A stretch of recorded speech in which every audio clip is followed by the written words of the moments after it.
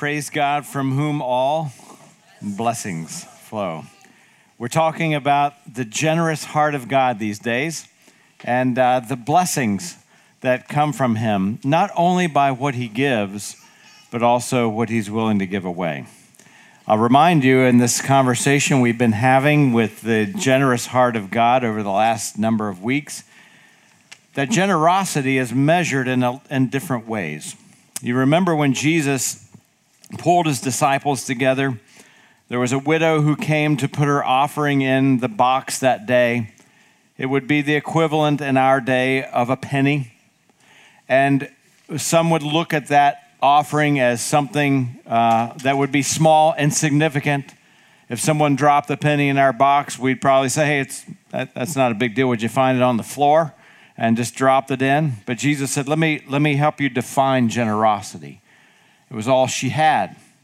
It was not what she was giving as what she was willing to lose. When we give away things, it really is relative to what we have. So all this journey that we've been on and speaking about the generous heart of God, in each step along the way, including today, it's not just about what God gave, but what he lost. At the apex of all that, of course, is God's willingness to lose his own son for our benefit, for the benefit of those that really didn't like God, for those that as a human race were turning our backs on God, and yet God still lost. What a generous heart God has. So right from the beginning today, we start on the first page of the Bible in Genesis chapter 1. Because we begin to see this heart of God unfold from the very start when he created Adam and Eve. Today, we're going to look at the very beginning and how it ties in those thousands of years ago, how it ties into our life.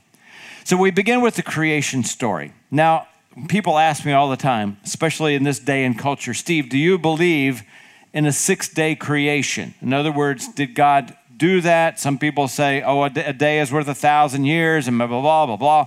I'm like, absolutely. I believe in a literal 6-day creation.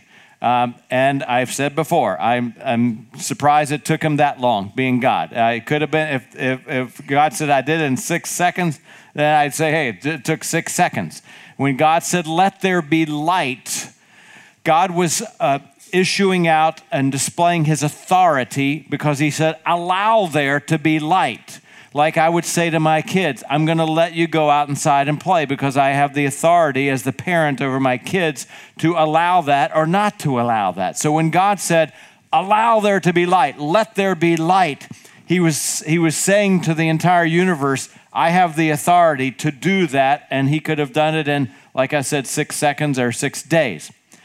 But what we do pick up from Scripture when I'm reading in between the lines is something fascinating. When you read particularly in the book of Isaiah, in the book of Psalms, in the book of Job, you see that some behind-the-scenes sense of creation. One of the questions God asks, for example, is, where were you when I laid out the lines of the earth? In other words, where were you in the drawing board, in the drawing room? So God created the heavens and the earth in 6 days. However, I do wonder when I read between the middle, in between the lines, did God enjoy designing it for an extended period of time? It could have taken many, many years. He wasn't even he was in eternity, and the years are not even measured there. But he could have enjoyed himself designing and laying out the architecture. See, we have God the creator, God the maker, God the designer, God the engineer, God the architect. And so when God made everything, I'm saying that he pondered it. You remember about a month ago, Rob laid out some of the ingenious connections of the universe and all that are needed to keep this thing going.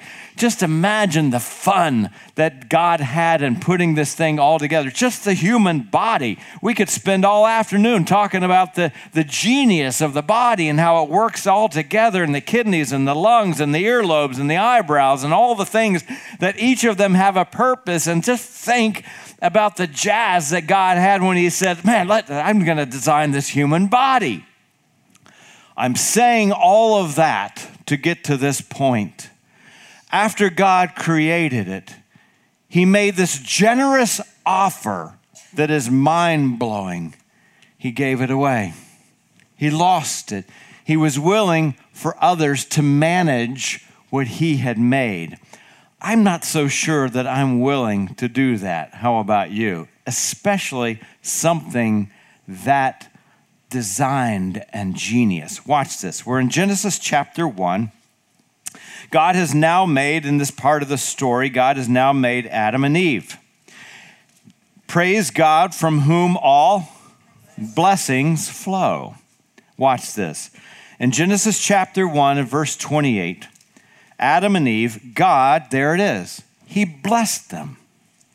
How did he bless them? Through this generous heart. He blessed them and said to them, be fruitful and increase in number, fill the earth and manage it, subdue it, rule over the fish of the sea, the birds of the air, and every other living creature that moves on the ground. In other words, I have designed this entire thing, and now I'm going to give it to you to manage and to rule. Look at the very first page of the Bible at the generous heart of God. I find it stunning. See, if I were to take the time to make all of those, I'm going to be all these things, I'm going to be a bit stingy, to be honest with you, in the way I design it and the way I give it away and the way I entrust it to someone else. Now watch what happens on the second chapter of Genesis. God created not only the heavens and the earth, but Adam and Eve were living in this utopia called the Garden of Eden. None of us can wrap our minds around the fullness of the universe. We know that. But I would also propose to you that no one can wrap their minds around the pristine beauty of the Garden of Eden, because it doesn't exist as it did back then. Think of the fragrance. Think about what the Garden of Eden must have smelled like. Think of what it sounded like. Was it like waterfalls and bubbling brooks and, something, I don't know. But it must have been incredible. So watch this, Genesis chapter 2 and verse 15. The Lord God took the man and put him in the garden of Eden to manage it, to work it, to take care of it. I made it. Isn't it? It's marvelous. Here, you take care of it. And then he makes the animals. Just think about how much jazz God had making the animals, from the little teeny ones to the massive ones, like killer whales, and so then he says to man, I've made all these things, the zebras and all the colors and all the furry things and all the slithery things and all those things. And watch what happens in verse 19, Genesis chapter 2. Now the Lord God had formed out of the ground all the beasts of the field and all the birds of the air. He brought them to the man to see what he would name them. How generous. I made them all. I mean, just hundreds, thousands of these animals. I'll let you name them. I wouldn't do that, would you? I'm like, I made them. I'm naming them. And then he goes on. And whatever the man called each living creature, that was its name. Just because we hand something over, there's a risk, right? Especially if you've really made something of great design. So I'm thinking right there, Adam gets to name the animals. There were a lot of animals. So, as the day wore on, it probably got less exciting. But, I wonder if Adam started with the cool names first. Because he was like, wow, cool, I get to name the animals like orangutan. Maybe he started with that one. You know what I'm talking about? Like armadillo, kangaroo. I mean, you can almost see him partying like kangaroo, just like having fun, And then as the day wears on, you kind of wonder if he just kind of got down to like functional things, like anteater. I'm going to name them by what they do. Grasshopper, woodpecker, like fly.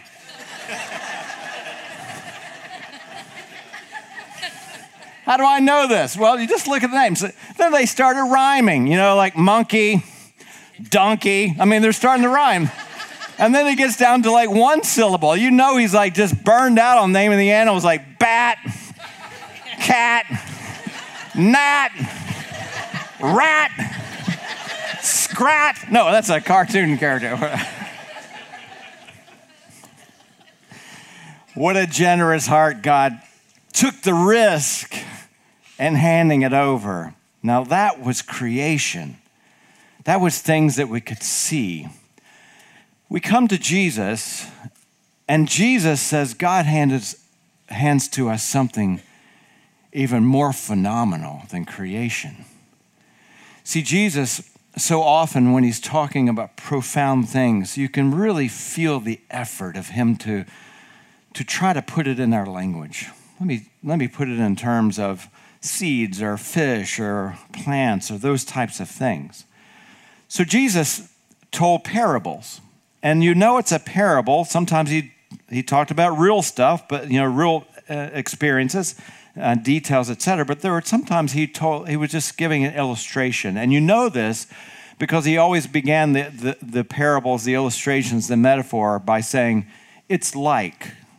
So it would be like saying, man, I got into something I shouldn't have, and it's like I should have treated it like a hot stove. We would say something that we all relate to, and so Jesus is beginning to allow us to see even a deeper level of the generous heart of God of what he was giving away. It wasn't creation; it was a kingdom.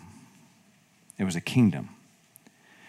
He begins to tell these parables, and they're all about the kingdom. Matthew 25 is where we're going to hover today. Sometimes we bounce around a lot in the scriptures, but today we're going to hover. So if you do have your Bible or a device of some type that you want to tune in, otherwise it'll be up on the screen. But we're going to hover today in one of the metaphors of Jesus, one of the parables of Jesus. He actually begins this verse with the word again, because he has been saying several parables about the kingdom. So he says, again, let me come to you from a different angle. Just in case you didn't get the first few, let me tell it to you again. Often Jesus did that. Matthew chapter 25, verse 14. Jesus says, again, it's going to be like the kingdom, if you read the context of the whole deal, will be like a man going on a journey who called his servants, and here it is, entrusted his property to them. Ring a bell? He started to do that in Genesis chapter 1. Entrust the property. Now, the property here is different than the property of Genesis chapter 1. Well, I'll show you. But so he says, it's kind of like this. Kingdom of heaven is like a man going on a journey. He calls his servants together, and he entrusts his property to them. To one, he gives 5 talents of money. Talent in the Bible is just an amount. Don't get hung up on that. Gives 5 talents of money. To another, 2 talents. And to another, 1 talent. Watch, file this. Each according to his ability. Then he went on a journey. So when you look at what Christ is saying, he is saying, God not only entrusted Adam and Eve with creation, but now he's entrusting us with the kingdom of heaven, or you could say heaven's kingdom. The kingdom of God, God's kingdom. It is God's kingdom, not ours. It's heaven's kingdom, not ours. He's saying, now I'm going to entrust you to manage it, to work in it, to expand it. And I'm going to involve you in a very practical way, because when you read the scriptures, I would say, you could say, boy, here are the main themes of the scripture, of the Bible. Like the substitute lamb would be a major theme throughout the Bible. But if you were to say, Steve, what one topic would you say infiltrates all of the scriptures? I would say it's kingdom. There is a kingdom of God and there's a kingdom of darkness. And from the very opening pages, it's too much to get into on a Sunday morning. We get into it in our final stages of exchange, our one-to-one discipleship, because it's very, very heavy, very deep, but there's a kingdom of heaven, a kingdom of light, and a kingdom of darkness. And right from the beginning, as soon as Adam steps off the line and Eve step off the line, the battle begins. And that kingdom struggle, it infiltrates the main artery of all of scriptures. So Jesus is coming and saying, guys, it's just not about the physical. God is entrusting to you the kingdom.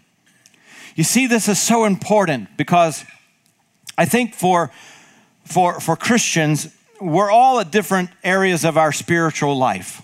And some Christians have come to Christ legitimately, but it's still a self-focused faith for them.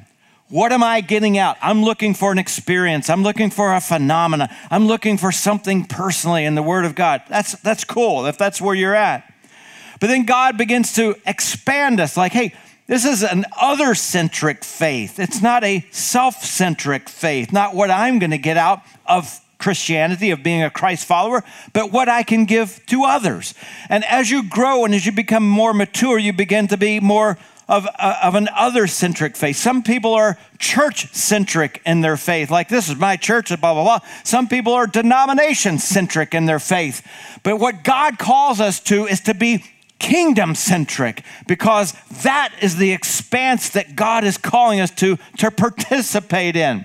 You see, when Rob got up earlier and said, hey, man, there's some opportunities to get involved, man, it is not just like at the corner here of where are we? McIntosh and Ashton, right? That's not just in Sarasota. Man, God is saying it's huge. It's global. It's international. It's national. It's local. It's internal. It's all of those things wherever God places you and whatever you're doing.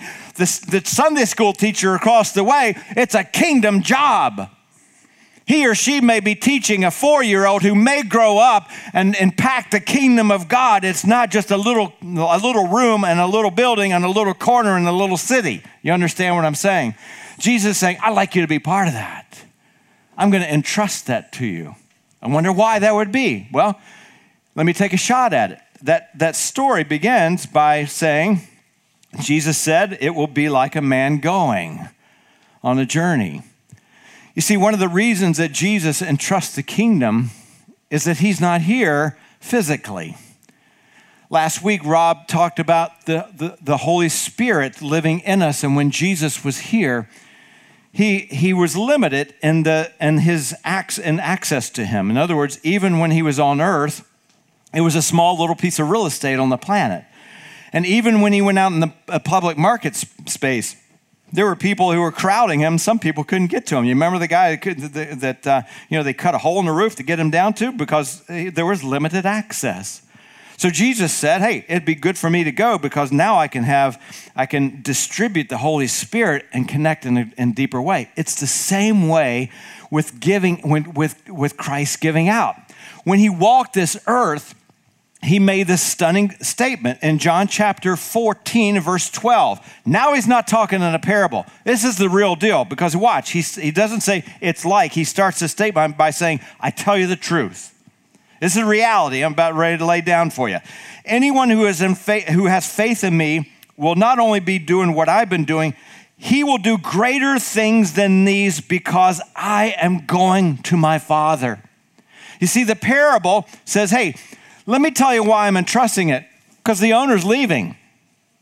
And since the owner is leaving, I must entrust it to you. And Jesus follows up and says, I'm entrusting it to you because you and you and you and you will do greater things than Jesus. You're like, wait a minute, Steve, are you saying that I will do greater things than Jesus? I'm not saying that. I'm saying that we will do greater things than Jesus. Why? Because we have more collective real estate. This week, as I stood there and watched hundreds of people, thousands of people, about 5,000 people at this conference, It is marvelous. We met people from Nigeria, from Northern Ireland, from Eastern Europe, from Asia, from Cambodia, from Vietnam. We met people from Canada, just all over the map. And I thought, as I talked to these people and interacted with them and saw and come in together and worship together, what an ingenious plan for Christ to entrust human beings who could spread out all over the world to advance the kingdom of God. You see, Christ was saying, I can't do it all myself. I'm entrusting you to do it, and I'm going to allow you, praise God, from whom all blessings, to be part of it. It's not a have to, it's a get to. Because Jesus said, I can't do it all. It's too much weight. It's about the heartbeat of what Rob almost called him Christ. Good grief. That's a promotion. Now he's going to want more pay.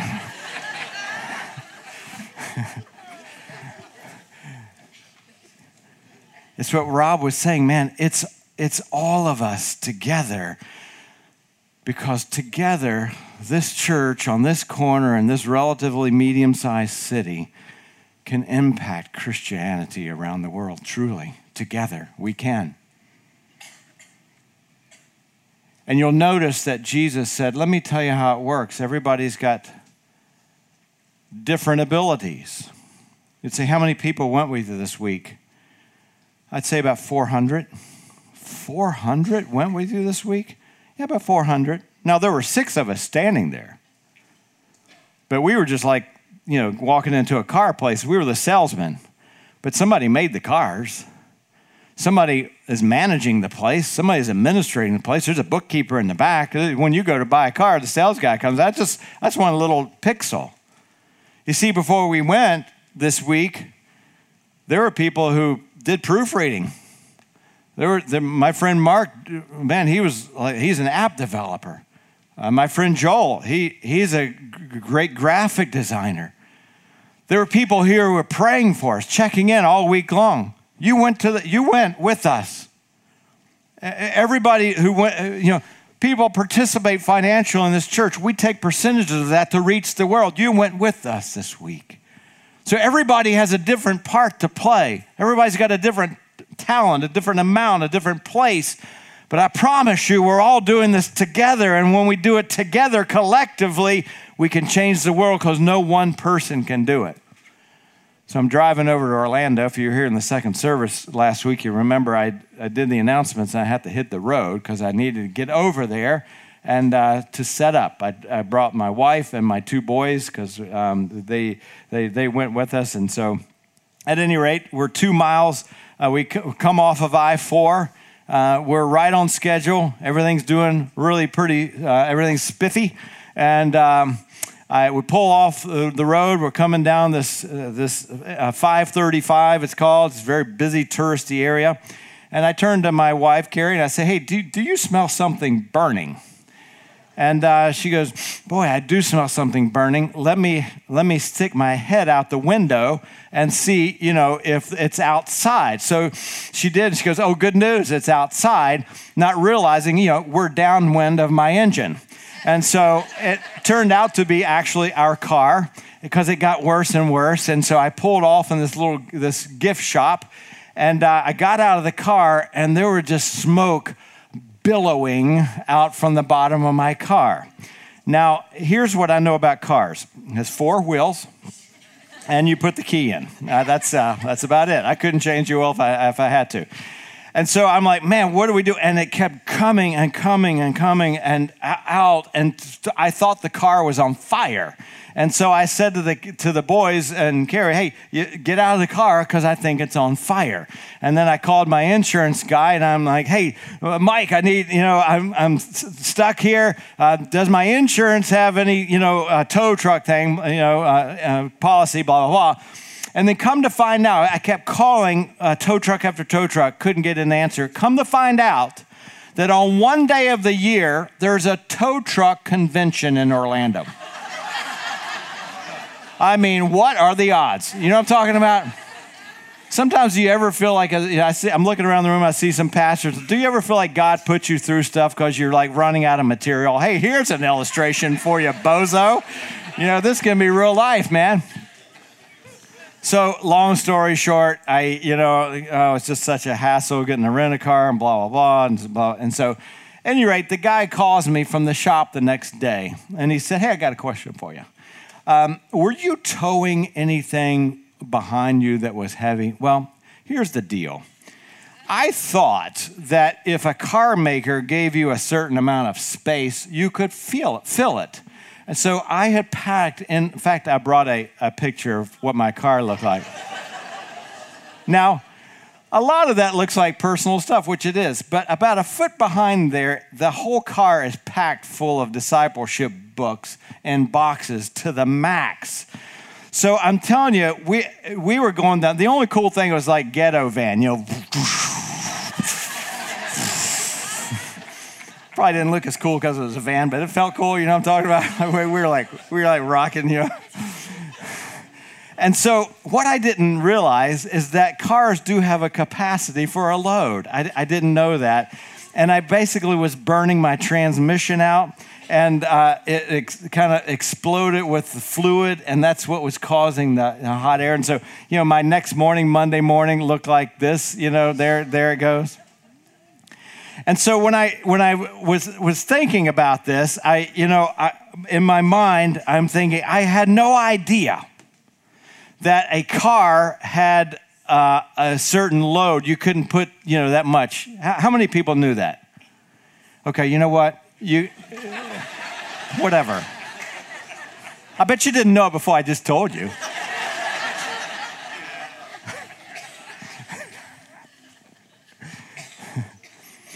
Here's what Jesus is saying. Jesus is saying this: the load would be too much for me to do. What Jesus is saying to every church is, it's not an individual's job to get the job done, because you can't do it. Smoke's going to come out. Do you remember Moses? When his father-in-law, that must have been a tough conversation, to hear from your in-laws, hey, I got some suggestions for you. And Jethro, his father-in-law, showed up and said, you know what? You're going to smoke your engine, dude. You're going to burn out. In fact, let me just turn there this morning, kind of off the cuff. Exodus chapter 18. And so he comes to, Jethro comes to his father-in-law, comes to Moses, and he says, here's what you need to do. Select capable men from all the people. 5 talent people, 2 talent people, 1 talent people. Make sure you put them in the right places. Men who fear God, they got to love him. Trustworthy men who hate dishonesty, and appoint them as officials. Watch this, over thousands, hundreds, 50s, and 10s, identical to what Jesus was saying. Some people got 5, some people got 10, some people got 1, but all of us can get the job done. I read a guy that's really smart with these types of things. There are roughly 3 million people in this story. Of those leaders that are over thousands, hundreds, 50s, and 10s, he said, you know how many leaders, how many capable carriers of the weight were in that story that Moses overlooked? Are you ready for this? See, Moses didn't think he had anybody to help him carry the load. 131,000 he was overlooking. 131,000. How many are sitting in this room that said, man, I don't know if I could do something? Absolutely, you can do something. It's all part of the story. So the first reason that God says, hey, I'm entrusting it to you, is because I'm not here, and greater things can you do collectively. Here's a second thing. I'll go back to the story. It will be like a man going on a journey who called his servants and entrusted his property. I've already said it one time. I'll say it again. What's the property in the story? The kingdom. The kingdom. This is important stuff. It matters. It matters. All right. Here's the big deal for me. How do we respond to this? When we hear something like this, what is our response? Try this out. Here's the first thing. Do something. Do something. Sounds so ridiculously simple. In other words, there is a job to be done, and there is a place for you. Do something. You remember at the end of his life, Jesus prayed, John chapter 17. It's one of the longest prayers that we ever recorded. Actually, is the longest prayer. In John chapter 17, verse 4, Jesus is praying to the Father, and he says, Father, I have brought you glory on earth. Okay, let's stop right here. Show of hands, how many on earth want to live their life in such a way that you give glory to God? Yeah, right? Most of us. I have given you glory, Father. How'd you do that? By completing the work you gave for me to do. I just didn't go around and talk about concepts. I just didn't go around and talk about nice things and, write poetry and inspiration and haiku or something like that. I got the word done. I just didn't stand around and sing Kumbaya and stand in a circle and sing worship songs. I got the job done. And that's how we bring glory to God, because when we get the job done, we're advancing the kingdom, the most important thing to God. That's the thing that he's entrusted us with. Paul said the identical thing in Acts chapter 20, verse 24. Paul said, I consider my life zero. I consider it worth nothing to me if only I might finish the race, here it is, and complete the task the Lord Jesus here has given me to do. All right, have I stepped on your toes yet? Huh? No? Well, it hadn't been a good morning. I'm about to. Here we go. Let me say something in relation to the work. There's something that's riveting when I read about the response, because that's what we're talking about, the response. When we talk about the response of those who received the management and trust from the owner. Watch this.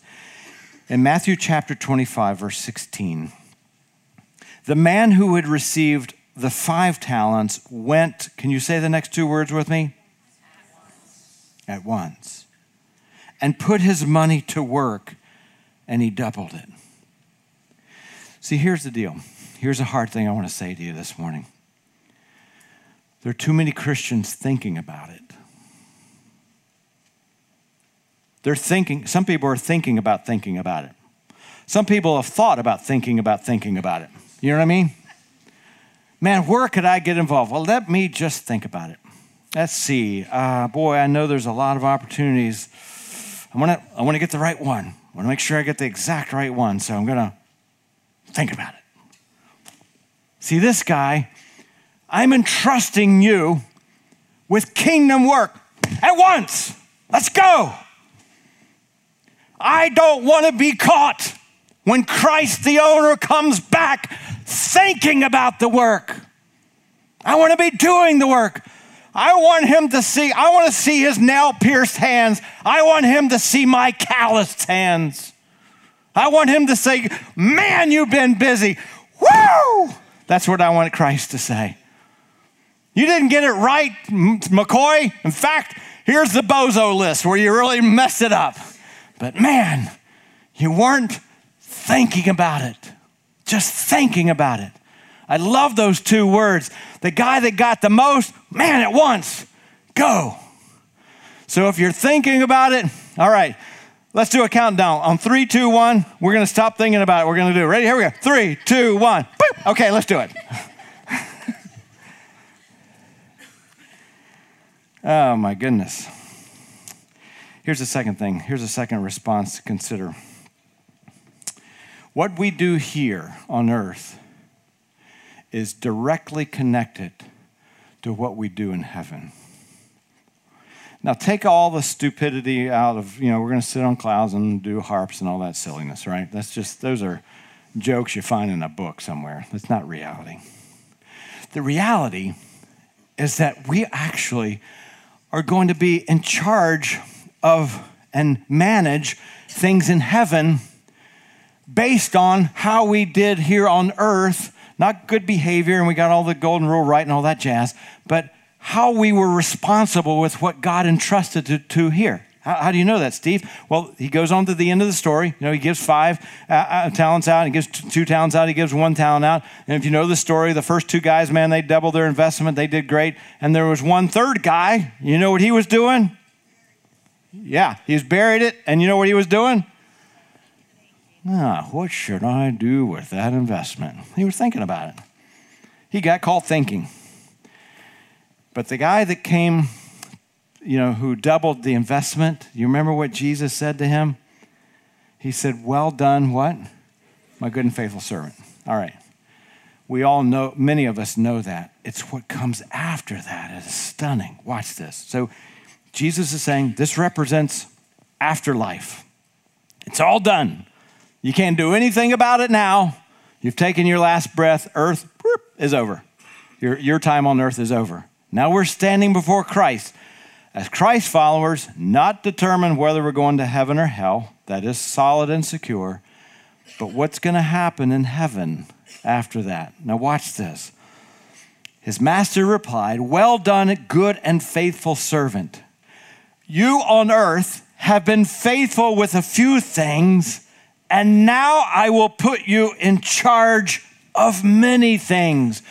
How we handled the entrustment from God, the management from God on earth is directly tied to what we will be in charge of and managing in heaven. Now looking, some people say, hey, I'm just fine being a street sweeper. Have you ever heard that one? I'll just be fine, man. I'll be sweeping, and so I'm good. I got in. Look, let me tell you something. I beg of you, American Christian brother and sister, I beg of you to erase that silly thought from your head and take this on. We are not put on earth just to get in heaven.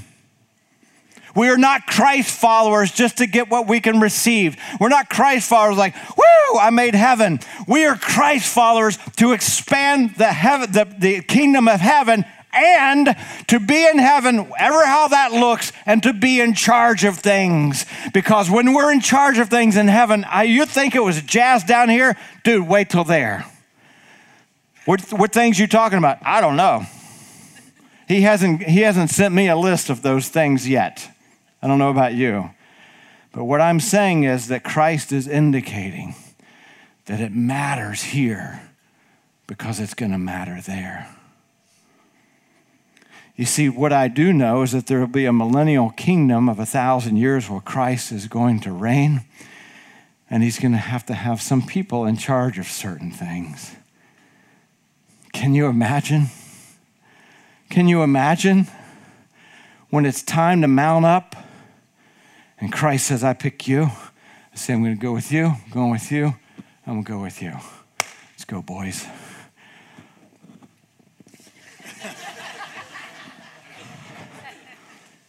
Now tell me how the sweet sweeping goes.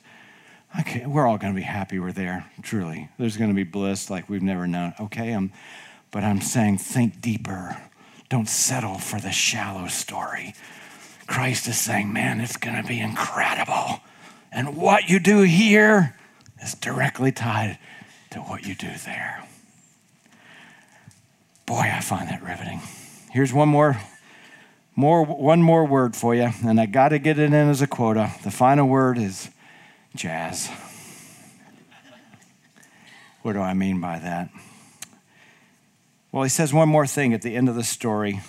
Matthew 25, verse 21, his master replied to the one who had doubled the investment, to the one who had calluses on his hand, to the ones whose hands were dirty, and he wasn't just thinking about it, the one that jumped in, he said, well done, my good and faithful and consistent servant. You have been consistent and faithful and sturdy and robust and passionate. With a few things, I will put you in charge of many things. Now watch. Now come and share in your master's jazz, your master's happiness. What do I mean by that? Here's what I mean by it.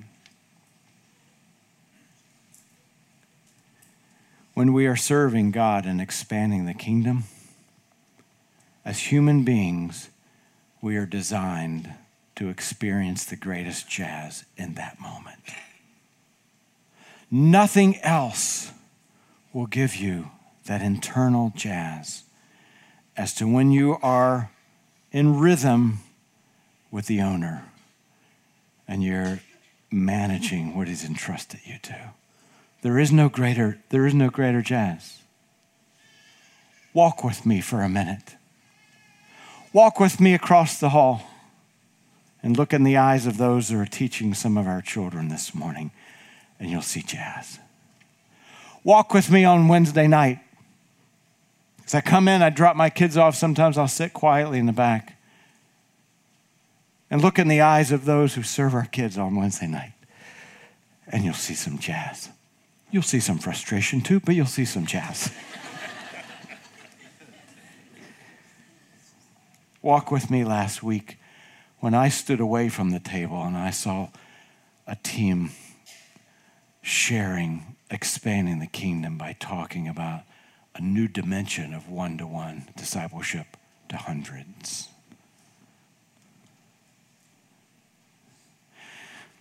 See, God wants not just to bless us by saying, hey, here it is, but he knows that when we get involved, it's the greatest jazz. I'm going to be super transparent with you this morning. I'm in a men's group, been in about 5 years. We've read through Wild at Heart. Some of you know that book. It's a men's book several times. And I believe it's chapter 6 begins to talk about the father's wound, that all of us have experienced some wound one way or the other from our dads. And it took me a while to kind of filter through that. I had a responsible father. He worked 40 years in the same job and drove 100 miles round trip every day for 40 years. He was a good man. But my father was a kind of a do-it-yourselfer. And if we were in the garage working on something, like any other kid, I'm like, hey, Dad, let me help. I got it. I can do it. I didn't hold the hammer. I didn't hold the nails. I got it. I got it. And subtly, you know what that taught me? Is I couldn't do it. Somehow I probably wouldn't hammer it right. I'd, knock something over or whatever. And I never told my father this, but my first year coming back from college, I forget exactly what it was we were working on. But he turned to me and said, hey, you want to help me out? And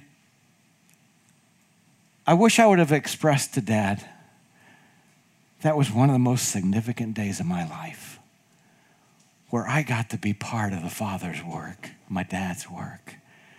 And we were equals. The details don't matter, but we were equals in that moment. And see, this is what the Father wants.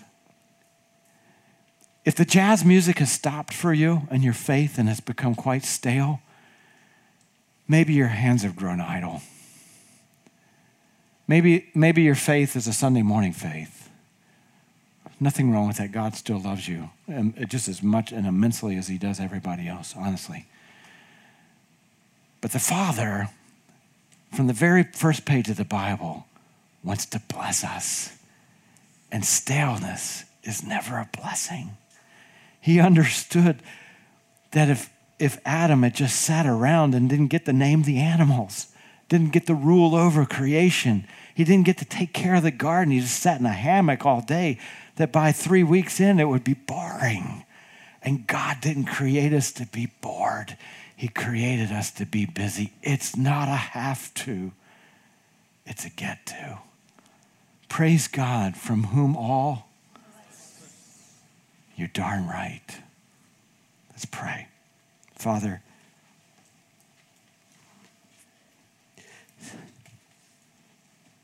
thanks for letting us hold the hammer. Thank you, God, for letting us name the animals, so to speak. You've invited us in to the kingdom of heaven. Wow. I know we can't wrap our minds around it, God, but to say that it is a blessing is an understatement. I pray, God, today for those who sit in the room as followers of Christ, secure in their salvation, who have settled for less than the design God has created them for. For those that sit in the room today And somehow the jazz music has stopped.